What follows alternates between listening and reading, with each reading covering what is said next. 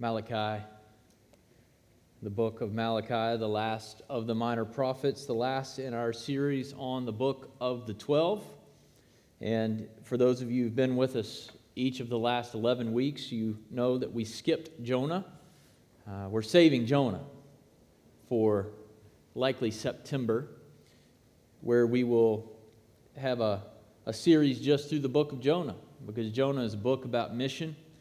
Certainly it's an important part of the book of the 12, but hopefully we can remember these last 11 for a month, and when we regather, post Labor Day and everybody's back, hopefully we can dive in together about a series on mission. But today, we conclude our series through the book of the 12 with Malachi, the last of the minor prophets, with the sermon I've titled, "Where is His honor? Where is His respect?" That's a question that I'm not asking you, but that God is asking of us. The people of God have rebuilt the second temple, and the blessings that were promised in Haggai and Zechariah, they look around and they say, well, I don't see these material, physical blessings, and apparently God is out to lunch, and how I live just doesn't matter. And so God says in verse 6 of chapter 1, "If I am a father, where is my honor? And if I'm a master, where is my respect?"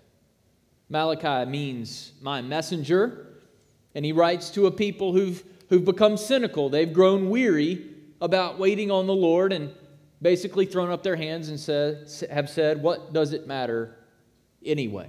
In verse 1 of chapter 3, Malachi, the messenger, promises that another messenger will come who will prepare or clear the way of the Lord to enter into His temple. We know that this messenger is John the Baptist, and that the Lord does indeed enter His temple when Jesus comes to the temple on the 8th day and Simeon sees Him there. But in his own day, Malachi also functions as a messenger, warning the people of God that they are not ready for the day of the Lord. They think they're just waiting around for the day of the Lord, and one commentator put it this way: they're going to get what they're waiting for, but it's not going to be what they wanted. The prophet builds his case against them, demonstrating that they aren't ready for the coming of their king. Why? Because they've withheld the honor due their father and the respect due their master. Rather than honor God as Father and respect Him as Master, the priests are accepting, we find in chapter 1, defiled and stolen and lame and sick and blemished sacrifices. Whatever it takes to make sure that the priestly class gets fed will be acceptable, no matter how bankrupt the unsacrificial system of sacrifice has become. God says in verse 10 of chapter 1, it'd be better for you to shut the temple doors than to keep up the charade. And I must confess to you, sometimes I wonder about churches across our land this morning.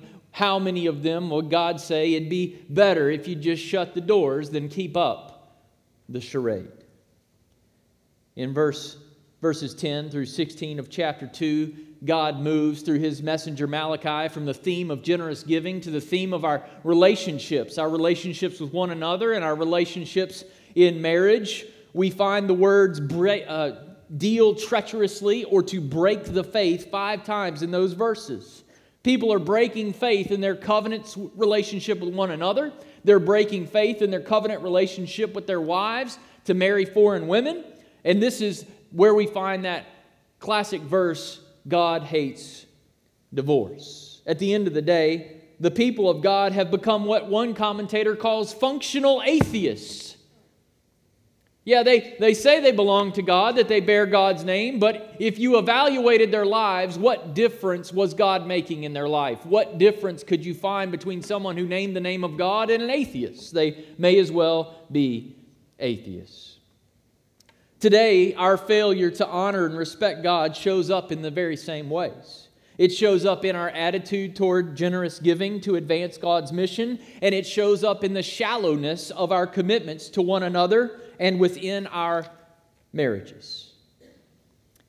And then in verses 17 of chapter 2 down through verse 12 in chapter 3, which we just read, God answers these cynics who ask this question: where is the God of justice anyway? The blessings of God are delayed or they're dead, so what we do really doesn't matter. And to this, Malachi says to them, and he says to us this morning, it does matter.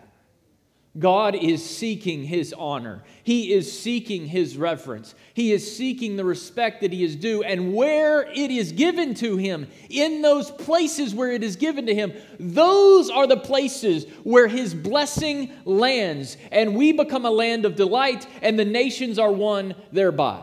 God is indeed winning the nations, but the question is, North Roanoke, will we be a part of it? To give God the honor and reverence He is due, there's three things Malachi shows us very quickly in this text. First, we must turn to God and be refined by Him. The messenger that's promised has already come. It's John the Baptist, the Lord coming into His temple. He's already arrived. He is our King, the King of Kings, the Lord Jesus Christ. Secondly, we must give generously of our resources and our lives. We must give them to Him in righteousness. And thirdly, we must expect a harvest in our hearts and among the nations. We must expect a harvest in our hearts and among the nations. First, we must turn to God and be refined by Him. We see that in verses 2 and 3 and in verses 6 and 7 of chapter 3. In verse 1 of chapter 3, Malachi promises that the Lord that they are mockingly questioning, He's going to come. And He's not just coming to the temple, He's coming to His temple. Do you see that in verse 1? He's not just coming into any old temple, it's His temple. It's there for His glory, for His honor, for His fame. And that God will come into His temple. And we know that John the Baptist has indeed come, and he has cleared the way. The word clear or prepare is highway construction terminology. I don't know if any of you ever built roads, but it's clearing out curves and knocking down any obstacles to pave a straight path for God to come into His temple. And that is exactly what John the Baptist has done. His father Zechariah says in Luke 1:76, "And you, child, will be called the prophet of the Most High, for you will go on before the Lord to prepare His ways." The messenger has come, and Christ the King has entered His temple. So Simeon declared when he said that he had seen the Lord's salvation when Jesus was there, just 8 days old. And though Christ comes for the purpose of salvation, right? John chapter 3, He didn't come to condemn, He came to save. Nevertheless, because He is light and because He is holy, His very presence brings condemnation to those who do not receive the light, which is why in verse 5 it speaks of God coming in judgment. He comes for salvation, but His very presence brings condemnation to all who do not offer themselves to God in righteousness. Do you see that in verse 3 of chapter 3? We were saved, we were delivered, we were refined and purified to make offerings in righteousness. You see, there's only two options for those who encounter the God of justice who has already come into His temple. They are either changed or they are condemned. God will not be ignored. And praise God, we know from verses 6 and 7, He stands ready to change us. And this is possible, look at verse 6, because He does not change.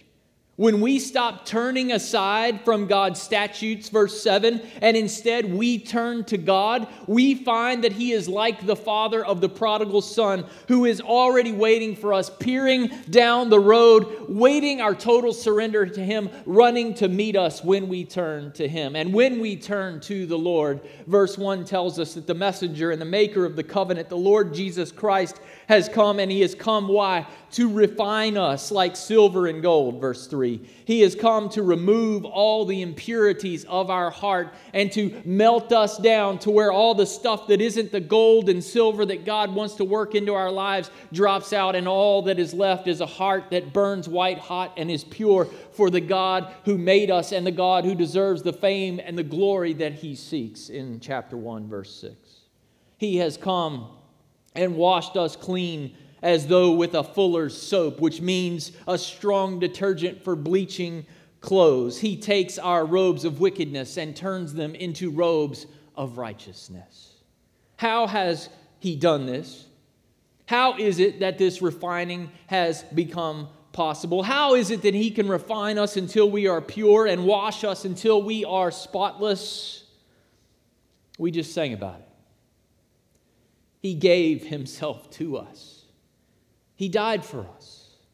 He released us by our sins by His blood, Revelation 1:5. The blood of Jesus Christ, His Son, cleanses us from all sin, 1 John 1:7. And He purchased us. He bought us back from sin and death and slavery. He purchased the church with His own blood.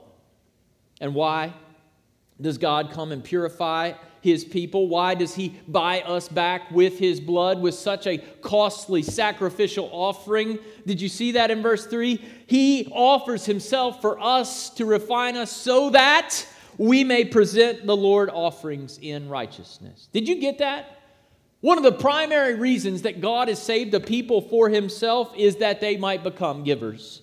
God gave Himself to us to qualify us to give ourselves to Him. But Pastor, why giving? Why this stuff about giving? Well, one, because it's in God's Word, but also because the currency of love is sacrifice. How do you know, wives, that your husband loves you? How do you know, husbands, that your wife loves you? You know it because of what they give to you, what they lay down for you, because there's this mutual process of submitting ourselves to one another in a relationship where we give and we give and we give. Why? Because we love. And when God comes and offers Himself to us in love, He is creating within us a heart that if it were truly converted, wants and delights to give ourselves right back to Him in love. And then the nations, we find in verse 12, see that Jesus really is our treasure because of what we will give in the service to His great name. We are saved through the gospel God gave. And we are saved to the gospel. We give as God gave. But secondly, for us to give God the honor and the reverence that He is due, we don't just need to be refined through His sacrifice for the purpose of giving. We actually have to fulfill the purpose that God created us for. We've got to generously give our resources and our lives to Him in righteousness. Did you notice how we turn to God in verse 8? It's not thinking happy thoughts. It's not crying or having more resolve. All those are good things, by the way. They often accompany repentance. But in Malachi and throughout the Scripture, real repentance, a real turn to God, always results in generous action.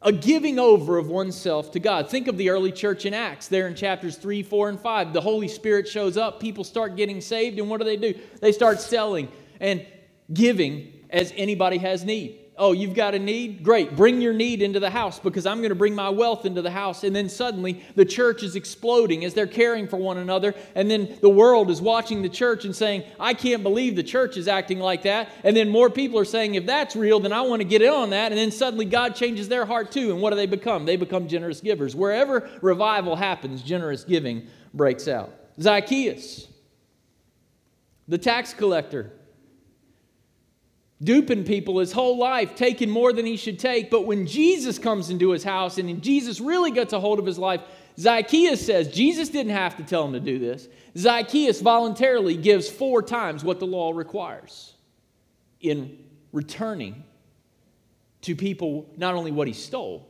but giving them even more. But in Malachi, God's people weren't being generous. God's people weren't revering His name. 4 times in verses 8 and 9, we read the word robbing. They were robbing God. The word rob means to take by force, to walk into God's house and take what is His. How were they robbing God? In verse 8 it tells us, in tithes and offerings. It isn't that they weren't giving, by the way. When the offering plate went past, something was in there every Sunday. When the bulletin came out and there was budget to actual, there was some money that had been in the plate. It's not that they weren't giving. It's that they weren't giving their best. And in verse 8 of chapter 1, Malachi, God asked through the prophet Malachi, I'm going to translate it. I'm going to put it in the Daniel James Palmer version, the DJPV. This is what God asks of His people in verse 8 of chapter 1. What if you cheated the IRS the way you're cheating God? The Persian governor is getting his taxes. Do you really fear an IRS audit more than you fear the Lord God Almighty who made you and made you His? Bring the whole tithe, Malachi says in verse 10, which means the 10th part. The word tithe means 10th part, 1/10 of. Bring the 10th part of all the produce of the land. Not some of the produce, not the produce after you paid your taxes, not the produce after you paid your Social Security, not the produce after. Bring the whole tithe into the house of the Lord. Deuteronomy 12:6 and 11 and 17. That's right, giving under Mosaic law was 10% on the gross plus offerings all the time. They had a whole calendar year of offerings beyond the tithes, including gifts of produce and material goods and personal valuables. We like to minimize the Old Testament standard, don't we? And then we like to say, if I could just get to the Old Testament standard, that's fine. But Jesus says, unless your righteousness exceeds that of the scribes and the Pharisees, you'll not enter the kingdom of heaven. When I consulted for churches on this very issue of generous giving, I got a lot of questions. One of the questions I got was, should I tithe on gross or net? And I wanted to be nice about it. And the best answer I could come up with was, whichever one you would like God to bless. The point of this sermon, by the way, North Roanoke, is not the financial situation at North Roanoke Baptist Church. It's not about North Roanoke having more money. That is not the point. The point of this sermon is the fundamental condition of our hearts. I could care less about the financial implications of this sermon other than God really getting our hearts. Because if God really gets our hearts in this area, watch out, world. Watch what God will do among the nations. Here's what is clear, by the way. How much should I give? Here's what is clear. If God has purified your heart and washed you in the blood of the Lamb, He has made you a part of His kingdom of priests. Why? For the purpose of presenting to Him offerings in righteousness. Verse 3, and look at verse 4. Offerings that will please Him. How do we do anything in righteousness? We do it by faith. As the prophet Habakkuk has told us just a few weeks ago, the righteous will live by faith. We give in such a way that making the gift requires faith. For some of you, faith means getting started. Make a first gift. In consulting with churches in the area of generous giving, you'd be amazed the number of people who have sat in pews for decades and they've never once supported the work of getting the gospel to the ends of the earth. And it's been amazing to see people write their first check with tears streaming down their eyes and to say, I'm getting started. For others of you, you need to get steady. To go from an occasional giver, well, I happen to be blessed this month and have a little bit extra in my checking account, so I'm finally going to give something, and then 6 months later you do the same thing. You need to just get steady. You need to develop a budget and begin the regular habitual practice of saying, God, I want to give you the reverence and the glory that you're due and trust that you'll do something with it. For others of you, you need to get serious.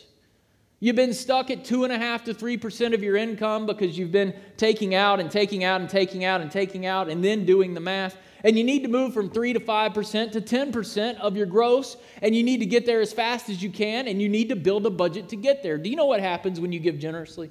When you plan to give generously, you begin to evaluate your whole life and see, well, we could make some changes here for the glory of Christ. We could adapt over here for the glory of Christ. And then suddenly you're on your way to building a budget that helps you be more efficient everywhere and to give God the glory in every aspect of your life. It's amazing how God works that way. For some of you, you need to get unstuck. Some of you like the set it and forget it plan. Well, I locked in at 10% in 1972. And I've been there ever since. Oh yeah, God's given me many raises. He gave me some promotions along the way. He blessed me beyond measure. I could have never dreamed or hoped for all that God has done in my life, but I'm locked in at 10. Where is that in the Bible? God is leading you to get unstuck from the 10% mentality and to give Him the first fruits, the best of the best. And some of you need to get strategic. There's some of you here this morning that got a stock portfolio. You've got property that you don't use anymore, and you're still putting cash in the offering plate every week, which is great, but there's stock which would be tax advantaged significantly that you have if you wanted to give that. Some of you need to think about including your local church in your last will and testament. You say, well, I don't know about that. Can you think of a better way to say to your kids and grandkids and great-grandkids how much Christ means to you than to include the work of the gospel in your dying breath? What if your dying breath, what if your last breath was your largest gift in the history of your life? Stacy and I have included our local church. We've included the seminary that I attended in our estate plan. Yes, we're going to provide for our kids, but we're also going to provide for the gospel. And we want, when we die, we want our kids to see that when mom and dad die and they're buried in the grave, that they were still doing something for the gospel, trusting that the gospel is going to go forth until Christ comes and raises our body up again. When we really get the gospel, God gives us a desire to go deeper than seems practical, to reorient our budgets and our lives for the sake of the gospel. One more story about when I was consulting. A lady came to me.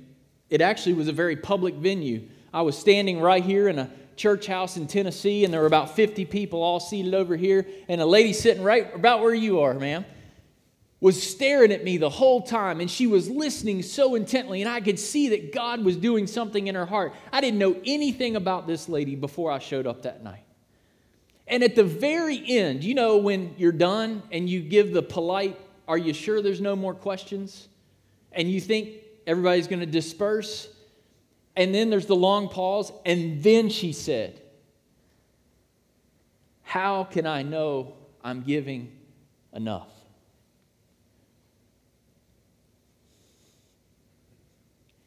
She began to weep.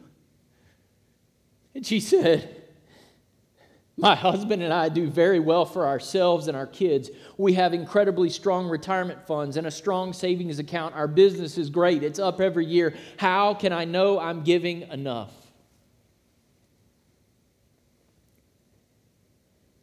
And I asked her this one question: has it ever truly cost you something to give to Christ? In that moment, a trickle of tears became a wave of emotion, and the words that began to come out of her mouth challenged everyone in the room, including this pastor. That day changed me in terms of how I approach generous giving because of what I saw God do in somebody that I was trying to help understand generous giving. In front of 50 people, she choked out these words: "We've always been tithers. We've always done more. But my giving has never, ever really actually cost me something." You could have heard a pin drop in the room. I was reminded of David's words. He said, "I will not offer to the Lord that which costs me nothing." That lady went on to so generously support her church in the fundraising initiative that I was a part of, that her giving in the next 2 years tripled. I went on to learn that their marriage, though it looked good on the outside, that they were struggling mightily on the inside. But when she and her husband had to get together and get on the same page and start to do radical stuff for the gospel in their finances, guess what happened to their marriage? Their marriage was rescued. Their children began to see mom and dad really care about this stuff. And their children began, though they were running from the Lord and going off to college and living the party life, they started to wonder, well, what has gotten hold of mom and dad?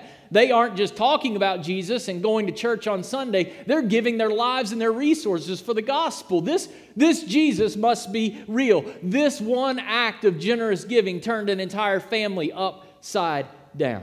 Here's a question that J.D. Greear poses, pastor at a church in Durham. What does our use of money show that we really delight in, that we really worship? Here's the reality. If we understand what we've been given and respond as the Spirit leads, we will move from facing financial challenges to pursuing fantastic opportunities to bless others in Jesus' name. I have a list of things that I'd love to see North Roanoke be able to do here. But in the interest of time, I've gone a bit long already. I'm going to skip that and hold it for a future sermon. But it's good stuff.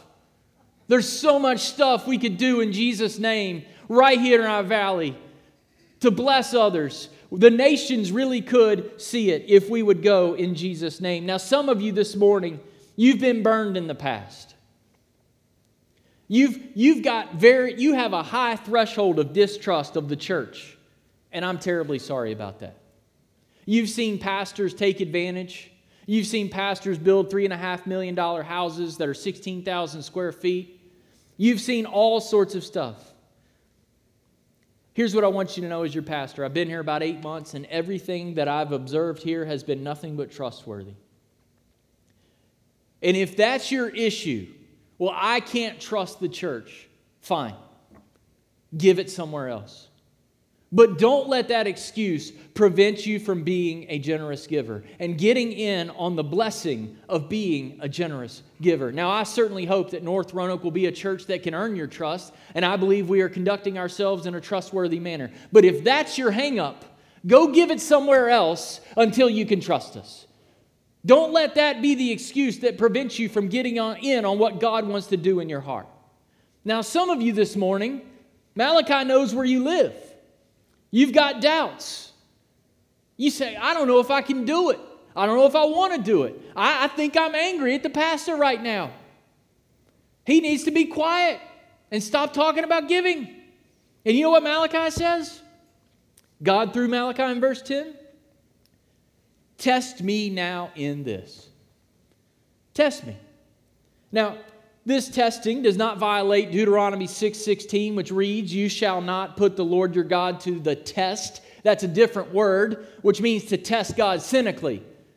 This test means to test God from a position of honest doubt, with the intent to encourage and approve faith in God. Lord, I know you love me. I know you gave yourself for me, but I have major doubts in this area, but I'm going to go out on a limb and test you. And God says, test me. And when you test me, expect me to show up, which is our third point. When we actually go all in and test God in this, we should expect a harvest in our own hearts and among the nations. Look how God responds when we take the test. He opens the windows of heaven, verse 10, a figure of speech for rain and abundant agricultural produce as tangible signs of God's covenant blessings. This does not, by the way, necessarily mean that when you give a tithe of your whole income, that suddenly you're going to get that promotion, or suddenly you're going to play the stock market just right, you're going to buy Apple before it goes crazy. It doesn't mean any of those things. What it means is that God will provide for His people every resource necessary for fulfilling His mission. Do you want that, North Roanoke? Do you want God to provide in North Roanoke Baptist Church every resource necessary to fulfill all that He would call us to do if we were obedient to His great name? Secondly, He will pour out His blessing until it overflows, literally until there's not enough room for it. Hill writes this, the response to the obedience of His people will be a flood tide of divine blessing.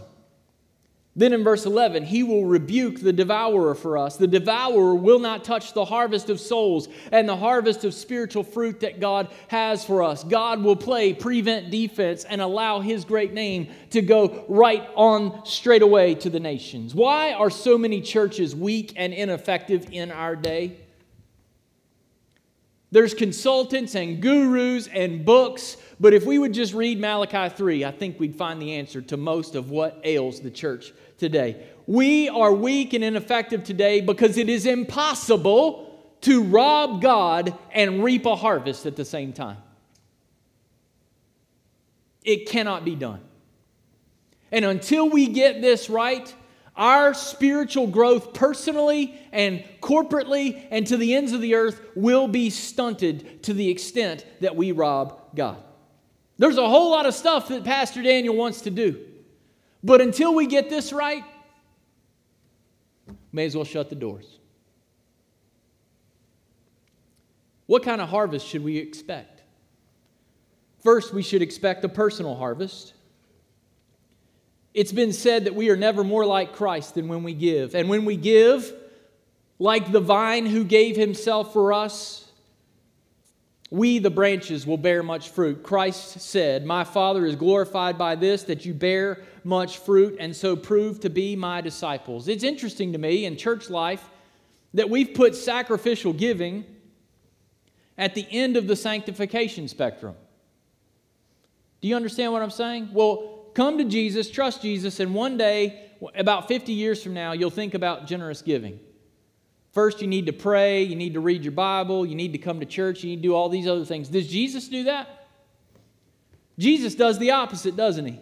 When we come to Jesus, he says, "Give me everything," and then everything else will start to take care of itself. Some of you have had a roadblock in your prayer, in your quiet time, in your evangelistic fervor, in your church attendance, in your fellowship with everybody else. Why? Because you put the one thing that unlocks the door to everything else at the end. I can't tell you, when I've consulted with churches, the number of men and women who I have seen weeping in front of me. Why? Because they started to give, and then everything else, all the joy that God promises for us in the Christian life, it just started to flow into their heart. Why? Because they started obeying in the thing that's hardest to obey in. And you start obeying there, watch what God does with the rest of your life. There is a personal harvest. But secondly, there's a harvest of nations. God honors our giving by going before us and clearing the obstacles to spiritual conquest. And then he sends us a harvest. He tells us in verse 12, "All the nations will call you blessed, for you will be a delightful land." When we empty ourselves for God as he emptied himself for us, the nations will not be able to resist the powerful allure of our infinite treasure. And it will be as God promised to Abraham. He said to Abraham, "I will bless those who bless you, and in you all the families of the earth will be blessed." Why, North Roanoke, must we talk about generous giving? Because nothing less than our hearts and the nations are at stake. Why do we give? Because the King of glory has made us his. For that reason, I think it's most appropriate that we conclude a message about the ability that God has given us to give generously to him with where that starts, with what God has given to us to make all that possible. So why don't we pray? And I'll ask our deacons to come as we prepare to offer the Lord's Supper. Our Father and our God, we are so grateful that we even get to be a part of showing the world how amazing and famous and glorious you are. We recognize, Lord, that none of this would be possible. None of this would be possible unless you had come to refine us and to make us like pure gold and pure silver and to wash us clean and give us your robes of righteousness. God, we understand we can't earn your favor. We can't earn your love. And yet, God, we also understand that because we love you, we want to give, and we want to give ourselves generously for you and for the good of all nations.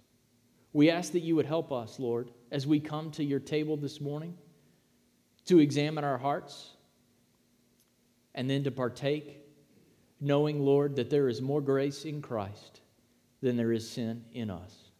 In Jesus' name, amen.